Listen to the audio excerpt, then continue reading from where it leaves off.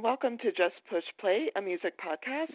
My name is Sherry, and today I have Larry Kennedy, guitarist and vocalist from the Jellybricks. So thank you for joining me today, Larry. I appreciate that you took the time out of your busy schedule to call me and chat about the band. Oh, it's my pleasure. Thank you for having me, Sherry. Great. Well, I want to just get started with like a little time machine. You're from Youngstown, Ohio. Am I correct? That is correct. Okay, well, I used to travel through Youngstown all the time to visit my sister in Wisconsin up the I-80 corridor, so to speak. But prior to that, I went to a little town with my best friend who took a Greyhound bus from Denver and met up with another guy who lives in that area to a town called Niles. I don't know if you're familiar with that place or not. But I am familiar with Niles, yeah. Okay, there was a club there called the Magic Twanger. Have you ever been there? Well, or yeah, heard about actually. Now, the Magic Twanger that I'm remembering was in Boardman. And, I mean, it's funny you mentioned that because there's a weird little Jellybricks story I associate with the Magic Twanger, which is we had played in upstate New York. We had played a show opening for 10,000 Maniacs, and we befriended the guitar player, Robert Buck, who is, since this time, he's passed away, unfortunately, but he was very friendly to us when we were essentially nobody, and we had a great time hanging out with him at this gig, and sometime later we were playing a club gig in Youngstown, and when we got to town, we observed that 10,000 Maniacs were playing at the Magic Twanger. So we just thought, well, what the heck? We had to stop by and say hello to our friend that we met in the band. And we knew that everyone at the club would be like, who are you? You don't know 10,000 Maniacs. But we went anyway, and we just came to the door and said, hey, is Robert Buck here? We're the Jellybricks. We would just like to say hello. And anyway, we were told, the security people batted us away and said we weren't going to get in to see Robert. But we said, well, tell you what, let them know we're playing a gig downtown. We knew their show was at maybe 8 o'clock and we weren't going on till 11. So we said, just let them know we're playing downtown. And if they want something to do after the gig, stop by and see us. So we went and played our show, and we never saw anybody from 10,000 Maniacs, and we got in the vehicle and drove all the way back to Pennsylvania, I think that very night. And then it was about 6 months later, we came back to play Youngstown again, and we went to the same club, and when we got there, the management were saying, wow, the last time you played here, after you left, 10,000 Maniacs showed up here to see you, and you guys were already gone. Oh, no. That's one of the little crazy, so that's my little Magic Twanger story, is just that we once tried to visit with 10,000 Maniacs, and then they tried to come and see us in a little bar, and we missed each other. Oh. Well, you guys have been around. But it was around a neat since story. Yeah, that is a neat story. Oh, my gosh. So you guys have been around since 1996, and prior to the conversation we're having now, I mentioned that I had probably seen you a few times in the area where I grew up in, and opening for Live and a couple of other things. But, I mean, being in a band for, almost, a little over 2 decades is a daunting task. I mean, it's like a marriage. So how do you keep the fires burning, so to speak? Well, I mean, I don't mind saying it's a little bit of a mystery to us, too, that we have stuck together this long. Not to say that it hasn't been fun, because it has. But as to how, I mean, when the Jellybricks turned 2, that was the longest that any one of us had been in the same band. So we certainly didn't know the secret going in, but I can say that one of the nicest things that's happened is that we all really get along well. I mean, we really are friends, and we enjoy each other's company. And we do get on each other's nerves, just like in a marriage.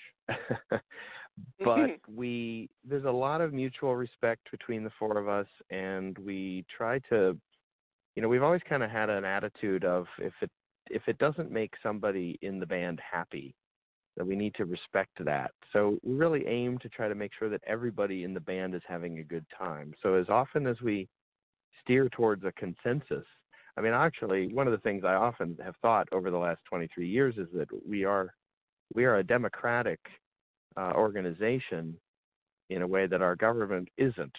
I mean, we hear all of our viewpoints and we weigh them with equal respect and measure, and then we try to make smart decisions, which is exactly what doesn't happen in our government. But nevertheless, the Jellybricks have found democracy works, so we recommend it to any form of government that would like to try it out. Yeah. And I don't mean to be snarky. It's just sort of a funny observation I've made, but it's true. We just we try to be nice to each other.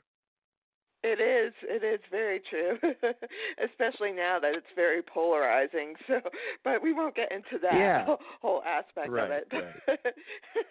Yeah, but, we mean to be an escape from politics for the most part. So, and that you are. So, tell me about this. Okay. You just released an album a couple of weeks ago called Some Kind of Lucky. You've been an independent, like grassroots kind of band. I mean, approached by different record labels, but you didn't feel it was the right kind of vibe because they like to take away your independence and throw in their suggestions or demands rather quickly. What introduced you to Wicked Cool Records, and what prompted you to sign with them? Well, at almost a point in time when it would have maybe even appeared as though there wasn't going to be a great outlet for the Jellybricks on a national scale.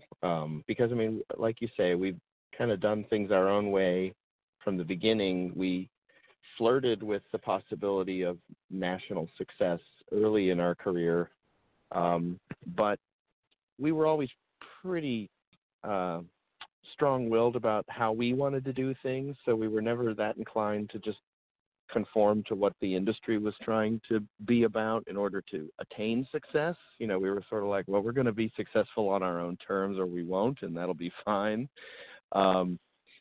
Because at the end of the day, we like to enjoy what we're doing for what it is amongst ourselves. So we just never were very inclined to do what somebody else wanted us to do to make them happy. But that said, when we first heard Little Steven's Underground Garage, which was his syndicated radio show, and then his satellite radio channel, it was just obvious to us that they were playing music that was it just seemed evident to us that they would get what the Jellybricks were about. There were a number of peer bands that we really liked. There were also grassroots independent bands that were getting airplay on the station. And so we started pitching our music to the radio station thinking that they might like what we were doing. And it took us, I think, 3 releases and maybe 6 years of sending our music to the radio station before Stevie Van Zandt actually liked a song enough to put it on the radio. But that was essentially where the dynamic began. He first had to hear that song that he liked enough to play, and once he did, he named it the coolest song in the world for the week on his radio station, which was a huge thing for us and a wonderful endorsement from another artist whom we respect. But then after that, there was an opportunity for the song to be pitted against all the other coolest songs in the world for that year. And our fan base voted the song, which was Rock and Roll Suicide off of our Suckers EP. Our fans voted that song into the number 1 position for the year. So that sort of made an impression on the folks at Little Steven's Underground Garage, and Wicked Cool Records is Little Steven's label. So it was if you can imagine, I think we first got a song played on his radio channel in 2012. So it's been from that point till now that we have been slowly kind of developing a rapport with the Underground Garage and sending them new music that has been met with positive reaction. Our Youngstown tune-up album, we had another coolest song in the world called About the Weekend. And somewhere in there, I think Steven Van Zandt decided that he was interested in talking to the band about putting some stuff out on his label. Mm-hmm. Well, so for us, it couldn't be better. Yeah, I mean, the Underground Garage on, especially on satellite radio, and of course, the other like syndication of it, opens you up to an audience that's like, wide ranging, and Wicked Cool Records. I mean, I've been following that since the beginning of its inception, and everything that they put out is very, very cool. I mean, dare I say, they're all wicked cool, so like every yeah, one from, I mean, amongst the things that we could not have predicted about our career, one of the things that we could never have predicted was that we would wind up with an opportunity to work with a label that is as cool as Wicked Cool. I mean, honestly, I couldn't name an independent label that I would rather be working with, and I most certainly couldn't name a major label that I'd rather be working with. And a lot of it is because we feel like we are respected coming in the door for what we do and for who we are. And it's not a matter of an ego thing with the Jellybricks. It's just a matter of we like to keep it real with regard to what we're trying to do artistically.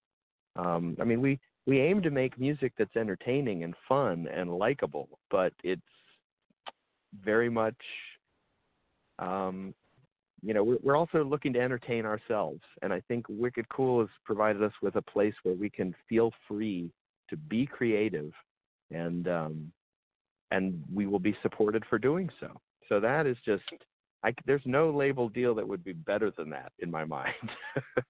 Right. That's the record deal that every band dreams of. Yeah, I know. A label that gives you creative control is a dream come true, really. So and to have the power of some. Well, yeah, I was just going to say, to take it a step further, the input that we get, we find very easy to receive in a positive way, because we all grew up fans of Little Steven's music, and so it's like we're getting information. If we get feedback, we're getting it from somebody that we would love to get feedback from. Mm-hmm. Yeah, I mean, and like I was just going to say, like, then to have the power of Steven Van Zandt behind you, it can't be a bad thing either, So. Oh, we definitely feel like we have been blessed, and that, frankly, it plays into the title of our album. It happens to be a song that was written by our other guitar player, Bryce Connor, Some Kind of Lucky, but when we were looking for a title for this album, that title suggested itself to us as a sort of a summation of how we feel about where we are. Yeah, I agree. So let's talk about the album for a little bit. Who did the cover for the album? The cover was a collaboration, essentially, between Louis Arzonico, who is the art director at Wicked Cool Records, and our bass player, Garrick Chow. As I'm sitting here, I'm not 100% sure who took the cover photograph anymore. It might have been Garrick, but I have to go back and ask somebody. But we all liked the image, and we liked the idea. There's something funny. Our name is sort of a contradiction in its own way. I mean, we were sort of aiming for something with our name that would suggest a little bit of the light and dark of life and of creativity, the name Jellybricks. And I think that the album artwork, this album cover, has a dose of that built into it as well. There's like the black and white background and the extremely kind of technicolor day glow colors of that bicycle. Yeah. Well, really like kind of sweet fits like jelly the hits vibe you like a of our brick, band. right? Yeah. So you've done a couple of videos for the album too, and that's a lot of Garrick's work too. I mean, because obviously you're on a budget, but you've released you've released a couple of videos with his help and probably a few other people, but you're on a budget also. So I mean, getting someone inside the band to help out probably works out for you too. Well, not only that, but it's funny. We didn't initially set out to be a very ambitious video making band, but the first video we ever shot, which was a song called Can't Be Wrong from our Power This record back in 2004, we managed to make that video with just the four of us and nobody else involved, and it was fun and it came out entertaining. So that kind of set the tone amongst us that, oh, well, we can do this. We can make videos that are fun. We just have to apply ourselves to it. So I think the next one that we did was when Garrick, he had the idea to marry a bunch of edited images from the Rock Band video game together into what became our Ruin Us video. And that video got noticed by Rolling Stone. So oddly enough, again, we never really set out to be a video band, but we set the bar really high for independently made videos early on. And so we felt like, well, we're not going to do lousy ones now. We need to make sure that they're fun and that they're good. So when we have an opportunity to make a video, we do all involve ourselves in pitching in ideas, and it becomes an extension of the creative process that is our music making. So I can honestly tell you, we have a really fun time making the videos. They're not always easy. And sometimes the ideas we come up with are downright crazy and really difficult even. But we enjoy the challenge of it.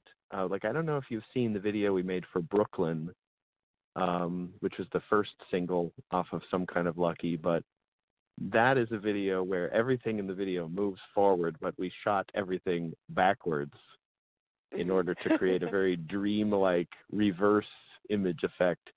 And we did it with just some friends and mostly just our own headspace. And then the other thing that we've done a lot of is we do a lot of videos where it's just one single camera shot with no editing, which means that we have to kind of memorize a series of acts and then do them correctly and do them at the right time. So it's like, I've told people before, we made a video called About the Weekend that to me is almost like a 3-act play we put on in front of the camera. And a lot of our videos are like that, where it's almost like you have a script and it starts here and you got to be here by here and everybody's got marks they have to hit. And it's like doing amateur community theater, like we are literally like trying to remember our lines and our moves for some of these videos. And at least one person online has made a reference to us having bad acting in our videos, which I think is really funny because this is someone who must be under the impression that we're trying to be actors. But nevertheless, any reaction is a good reaction. Yeah. Any exposure is good exposure, as they always say, right? Yeah, well, and the internet for so many people is just an opportunity to say something rotten. So, we don't take that stuff too seriously, the criticism. Yeah. But, in fact, it's like, well, if the worst thing you're going to say about my new single is that we're bad actors, great, because it was about the song in the first place. Maybe you heard the song while you were evaluating our performance. Right. So you just released a new video for Runaway also, and that was filmed a little bit differently too. Yeah, again, I have to credit Garrick because he's got a lot of the visual ideas stored in his head, but he really just wanted to have some fun with a 360-degree camera. And so that was the starting point, but we had the best time making the Runaway video because we just kind of ran around town dressed up like rock stars and making people wondering what we were up to, which is part of the fun too, because it's just usually the four of us and maybe one or two ladies with us helping us with this or that. And so for the Runaway video, we were in a lot of public places looking like we were doing something weird and causing people to turn their heads, and that's fun. So like the band, the record was also well-traveled. I mean, I think I clocked it going from like between 4 or 5 different places, recording in different places and being mixed and mastered and all of that. Tell us a little bit about that progression. Well, it wasn't so much on purpose in this case, although it's not the first record we've made this way, but we had made our last album entirely in a studio in Youngstown called Amprion Recorder, and we had a great experience there. So when we set out to start the new record, we went there initially to start recording, but the engineer that we had been working with relocated halfway across the country, and so it just became difficult for us to try to continue the work. I mean, it's possible to do it remotely, but it's not quite the same. So we ultimately took the work that we started in Youngstown and decided to experiment a little bit with doing some of our own recording at home, which is something we've done periodically. But so we did a fair amount of recording of ourselves at home with Garrick as an engineer, because that's something that he's actually done in the past. He was a recording engineer before we played together in a band. So we did some work at home, but then we took the work we had done in Ohio and in Pennsylvania and took it to another recording studio in Baltimore. And there we married work that we had done in Ohio and PA together, but then we did additional recording in Maryland.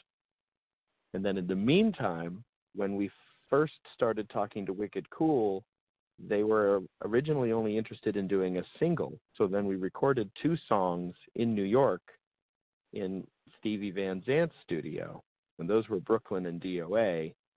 So by the time we got around to talking to Wicked Cool about possibly doing the entire album as a Wicked Cool release, we had all of this accumulated unfinished work from 3 other studios that needed to be completely tied together into one complete project. So the final mix was done in New York at Renegade Studios by Geoff Sanoff, the guy who recorded Brooklyn and DOA. But meanwhile, all those other songs were partially engineered by Pete Drevere and Frank Silver in Ohio, and then our friend Scott Ensign in Maryland. And these are all people that we really like and enjoy working with, including Jeff in New York. But it was definitely not the plan that we would drag the songs from this room to this room to this room to this room. It's just sort of how it organically played out over time. But we also know we've skinned this cat a variety of different ways so far, and that is part of what keeps it interesting over 2 decades, is not really doing exactly the same things over and over again, which really is a little bit of the lifeblood of the Jellybricks, is that we're always looking to try to find a new way or a better way to do things, and looking for challenges, and it's part of what keeps it interesting. I suppose if we felt like we were doing the same thing over and over again, that was one of the things that created conflict between us and labels. From the very beginning, we had a regional independent hit record where we live, and the first thing the major labels were asking us is, can you write more songs like this one? And I remember saying, well, that's what you already have on your label, are bands that do the same song over and over again. We don't want to be that kind of band. We want to be a band that every song is kind of like a new experience, at least to some degree. But that's, again, I'm sure we have repeated ourselves over the years, but I'd like to think that it was mostly by accident. So for Brooklyn, that was also the first track co-written by all 4 of you. Usually, all of you write songs and contribute vocals and all that, but what made Brooklyn special for being, coming out the way that it did? Well, that's a good example of how trying to do things in different ways yields fun, unique results. And that was we were actually literally stuck in traffic in a van trying to get to Brooklyn to play a gig. And with that time that was allotted to us, we decided, well, let's write a song. And because we decided to write a song, we did it. We just wrote about what was going on. And the four of us were all there. We had a little electronic keyboard that we plugged into the cigarette lighter for power. And so we made it up while we were stuck in traffic, and all four of us were in on contributing lyrics and melodic lines, and we're actually really good at working by committee. I mean, we do disagree plenty, believe me. We argue, we fight, we have moments where we get on each other's nerves tremendously. But when it comes to creative tasks, we're really good at hearing each other's ideas and kind of quickly figuring out which ones we all like the best. And so Brooklyn is a very much like a by committee, written in real time. The only thing that changed about Brooklyn between the van ride and the recording studio was that little Steven asked us to make it a little bit longer, which we took as a compliment. So we doubled up one of the choruses. And it's still not that long of a song. So, but nevertheless, yeah. So that's just how it turned out. We were all together, so we wrote it together. So what would you say right now is your favorite tune from Some Kind of Lucky, or does it keep changing on an hourly basis or a daily basis? Oh, well, you know what? I mean, I wind up, the guys make fun of me because I've been quoted in the past as saying, I love all of our songs, and the guys like to bust on me for that remark.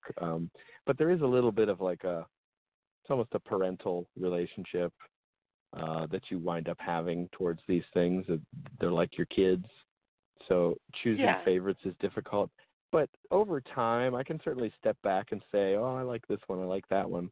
On the new one, I have a couple of favorites. I mean, I'm really proud of our drummer, Tom, for delivering the song Mrs. Misery. Tom has only written a few songs for the band, but each one is better than the last. And Mrs. Misery has been getting great reaction from people from some radio play. So I'm just really proud of him because he's, kind of in development, but he's really kicking butt on his way. I'm very fond of Bryce's song Can't Get Over You. I just think it's a really great pop hook. It appealed to me from the very beginning.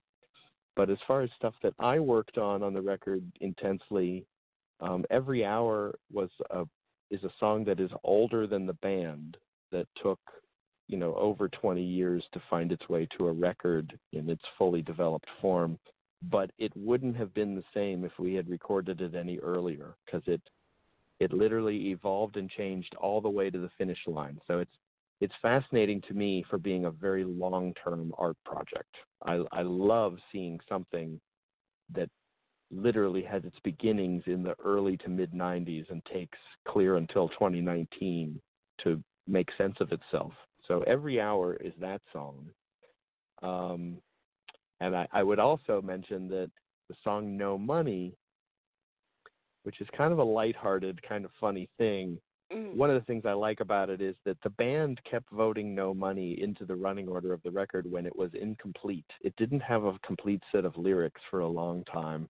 And I kept arguing that it wasn't done, so I didn't think we could put it on a record because it wasn't finished. And the guys just kept saying, well, we like it. We don't care if it's finished.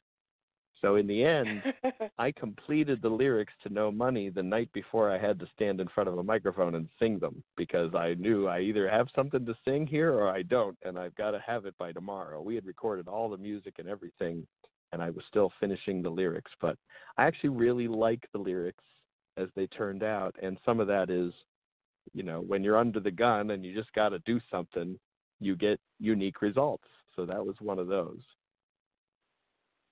Well, I think Some Kind of Lucky is a solid album from beginning to end. I feel that it's probably one of the best releases of the year. Just Thank you. The sensibility, the songwriting, the you know the cohesiveness between you guys is undeniable. I mean, granted, it should be because you've been together since '96, but I mean, I think it really shines through in the album. But I appreciate that very much. Oh, you're welcome. I mean, I was listening to an interview that you had done previously, and someone had asked you what your influences were, who your influences were, and you basically had mentioned like the Beatles and the Sex Pistols, which I find very intriguing.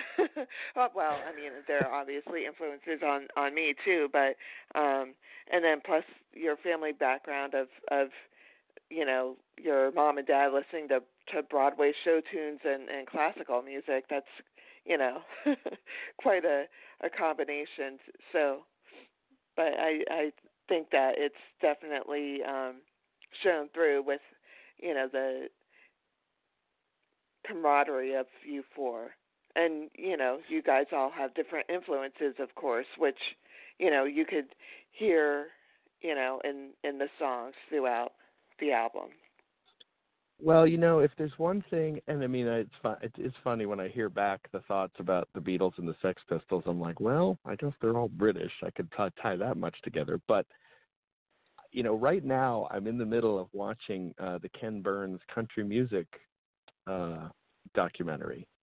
Mm-hmm. And, my father has always encouraged me to be a student of life, as it were, is the phrase he likes to use, but mostly to just bear in mind that there's always something I don't know and there's always something to learn. And so my attitude towards music is very much one of desire to learn. I am always interested in music I don't know about. And within the Jellybricks, if there's one thing I take from the Beatles more than anything else, it's that they were extremely into incorporating anything that they heard that they liked into what they were doing. It's thanks to that we have the sitar all over rock and roll records and things like that. Yeah. So by the same token, that just has really colored my attitude towards what the Jellybricks are about. So it's a very no idea is too outlandish, as long as we can figure out a way to feel, confident that we know what we're doing. And even sometimes, even if we don't know what we're doing, I think we're willing to throw caution to the wind and just try things.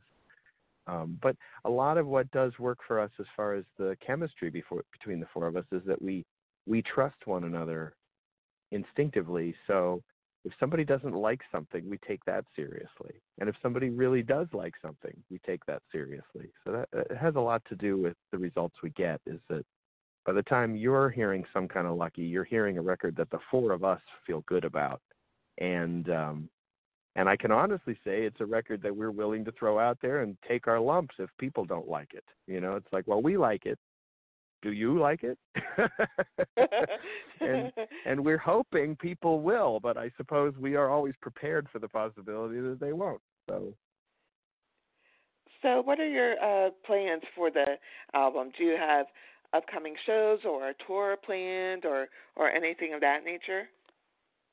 Well, right now we're because we're getting close to the holidays, there's going to be a little bit of an interruption in show service, but we have a few shows coming up before then. We're going to be in Cleveland October 25th at Stella's Music Club, and we're going to be back in New York in November. November 16th, we're playing at Berlin, and then we are doing another show at Metropolis Collective in Mechanicsburg with some old friends of ours, the No Show Ponies. That's going to be at the end of November. And then we do have a yearly Toys for Tots benefit that we play in December, and that's going to be happening in Harrisburg on December 13th at Club XL. But past that, we will be booking more shows, and I know we've been talking about a potential West Coast visit that we haven't done in a long while, but we have played out in California a few times over the years. We've got a fan base out that way.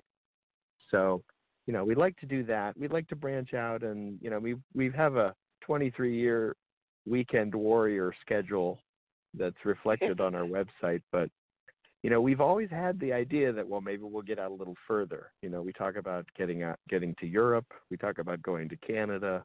All of these are possibilities. But you know what? Having the support of Wicked Cool Records really means opening a lot of doors for us.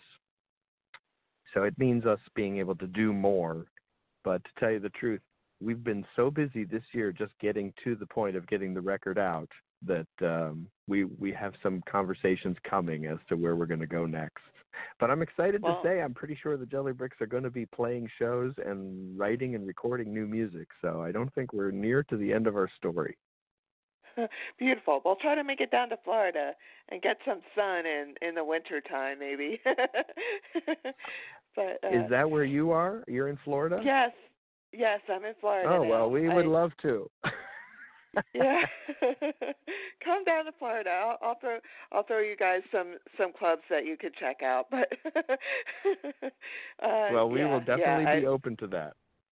Yeah, I left the frozen tundra of the winter in Pennsylvania to embrace the palm trees and sunshine, and yes, sometimes even hurricanes of Florida. But hey, I'll take a hurricane over a blizzard any day. No, I understand that for sure. But yeah, we would love to come to Florida. So let's just say that's something we haven't done yet, but we'd love to. Okay, well, keep that in mind. So in the meantime, if anyone wants more information or if they want to connect with you, how can they do that? You can find us at thejellybricks.com. We are also on Facebook, and one thing about the Jellybricks, our name is just off the wall enough that if you Google us, you will find us because there's just about nothing else out there under the name Jellybricks. But, yeah, we have a website. We're on Facebook. We're on Twitter. We're on Instagram, all of the social media doohickeys. And then YouTube, I would say at this point we have enough wacky videos that you could actually really kill a pretty fun hour just watching Jellybricks videos on YouTube. So, but and if you haven't heard it already, please do check out our new record, Some Kind of Lucky. So I saw this question posed to Elton John about a week ago.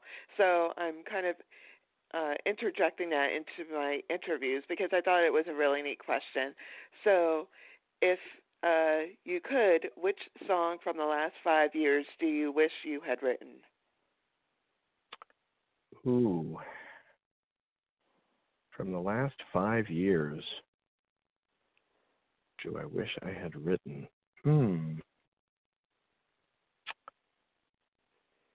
That is really tough. I mean, there are always songs that I wish I had written, but I'm not the best timekeeper when it comes to what's even happened in the last 5 years. Okay. Why don't we just go ever? Ever. Well, let's see here. I got to be honest. I'm probably a lousy person to answer this question because I don't covet other people's work in the way. I mean, I wouldn't necessarily if I love your song, I love that you wrote it, and I'm so thankful for it. Okay. I don't necessarily want to steal that from you. But I really admire other people's songwriting, but I don't necessarily wish it to be my work as much as I usually think more in terms of I hope I can write something that I like or am as proud of as that, But even that right now, I'm kind of drawing a little bit of a blank as far as the last 5 years. Some of that, though, but you know what? A lot of that is when you've spent the last year just thinking about the album you're trying to complete, your headspace is very, very insular. And that is, I've been listening to the Jellybricks album so much in the past year, just trying to get it to the finish line. I know I've been most recently enjoying a brand new release from a Canadian band called the Northern PIkes, who are a band that I liked when I was a teenager. And they wrote a song that I've been envious of for 30 plus years called You Sold the Farm. But because of that and discovering that they were still in business 30 years later, I've collected all of their records in recent years. And they have a new record out called Forest of Love, and I love every song on it. But I tend to fall in love with artists wholesale. Like, if you get me, I'm probably going to buy your whole catalog. I tend to really just get into songwriters. So there are a lot of people that fall into that category. Neil Finn is another one that it falls into that category for me, where I've just recently been catching up some of his more recent releases. But I couldn't even really name you the song that I'm envying right now. Oh, that's okay. I mean, you named a couple of artists, but that's good. I'm sorry I threw you off with that question, or I gave you such like a narrow scope, being that you've been. Oh, it's okay. I'm sure if I thought about it long enough, I could probably come up with one. But you know, I'm sure you can tell, though, by the writing that I do, that I'm a great admirer of lots of other people's writing. It's just, it's a long list. I could name many, many songs that I'm envious of. But I'm always trying to write things that I think, wouldn't be embarrassing played before or after one of those songs on the radio. Right. So, any closing words to those listening who have maybe just heard about you for the first time, or to lifelong fans? What would you say? Well, I guess I would just say thank you for indulging the Jellybricks in their desire to make original music, because really it is an incredible thing to have a relationship with a listening audience that is enjoying what you're doing. And, music is such a huge part of what makes me happy, and a huge part of what takes the edge off life for me. So I like the idea that maybe we make a contribution of that nature for other people, that our music is a bit of an escape for someone, or comfort, or just some unfettered joy, or that it challenges them in a thoughtful kind of way. But that's what I get out of music from other artists. So I feel really privileged to be in a position to be making music that other people would listen to that way. I mean, I guess at the end of the day, when I set out to do this, it was never really particularly about trying to become famous or earn a lot of money, as much as it was to be doing something as interesting as the creative activity that stirred me into it in the first place. Because when I listened to records as a kid in particular, it was like I was being transported into other worlds. And so I like to keep a little bit of that alive in my own life, and that's part of how I wound up being a songwriter. So I love the idea that the Jellybricks are like a little, maybe a happy little world for somebody to dip into. Amazing. Well, Larry Kennedy, the Jellybricks, thank you so much for calling in today and for speaking with me about Some Kind of Lucky that's out on Wicked Cool Records. We're going to be closing out the show with a small clip of Runaway to give everyone a little taste of what can be expected to hear on the album if they haven't heard it up already. So thanks for giving us a call, Larry. I appreciate it so much. Well, I appreciate it too, Sherry. Thanks so much for giving me the opportunity to blather away about my band, and thanks to all of your listeners for giving the Jellybricks your ear, and we appreciate all the help we can get, so thank you very much. And thank you to everyone for listening to Just Push Play, and have a great day.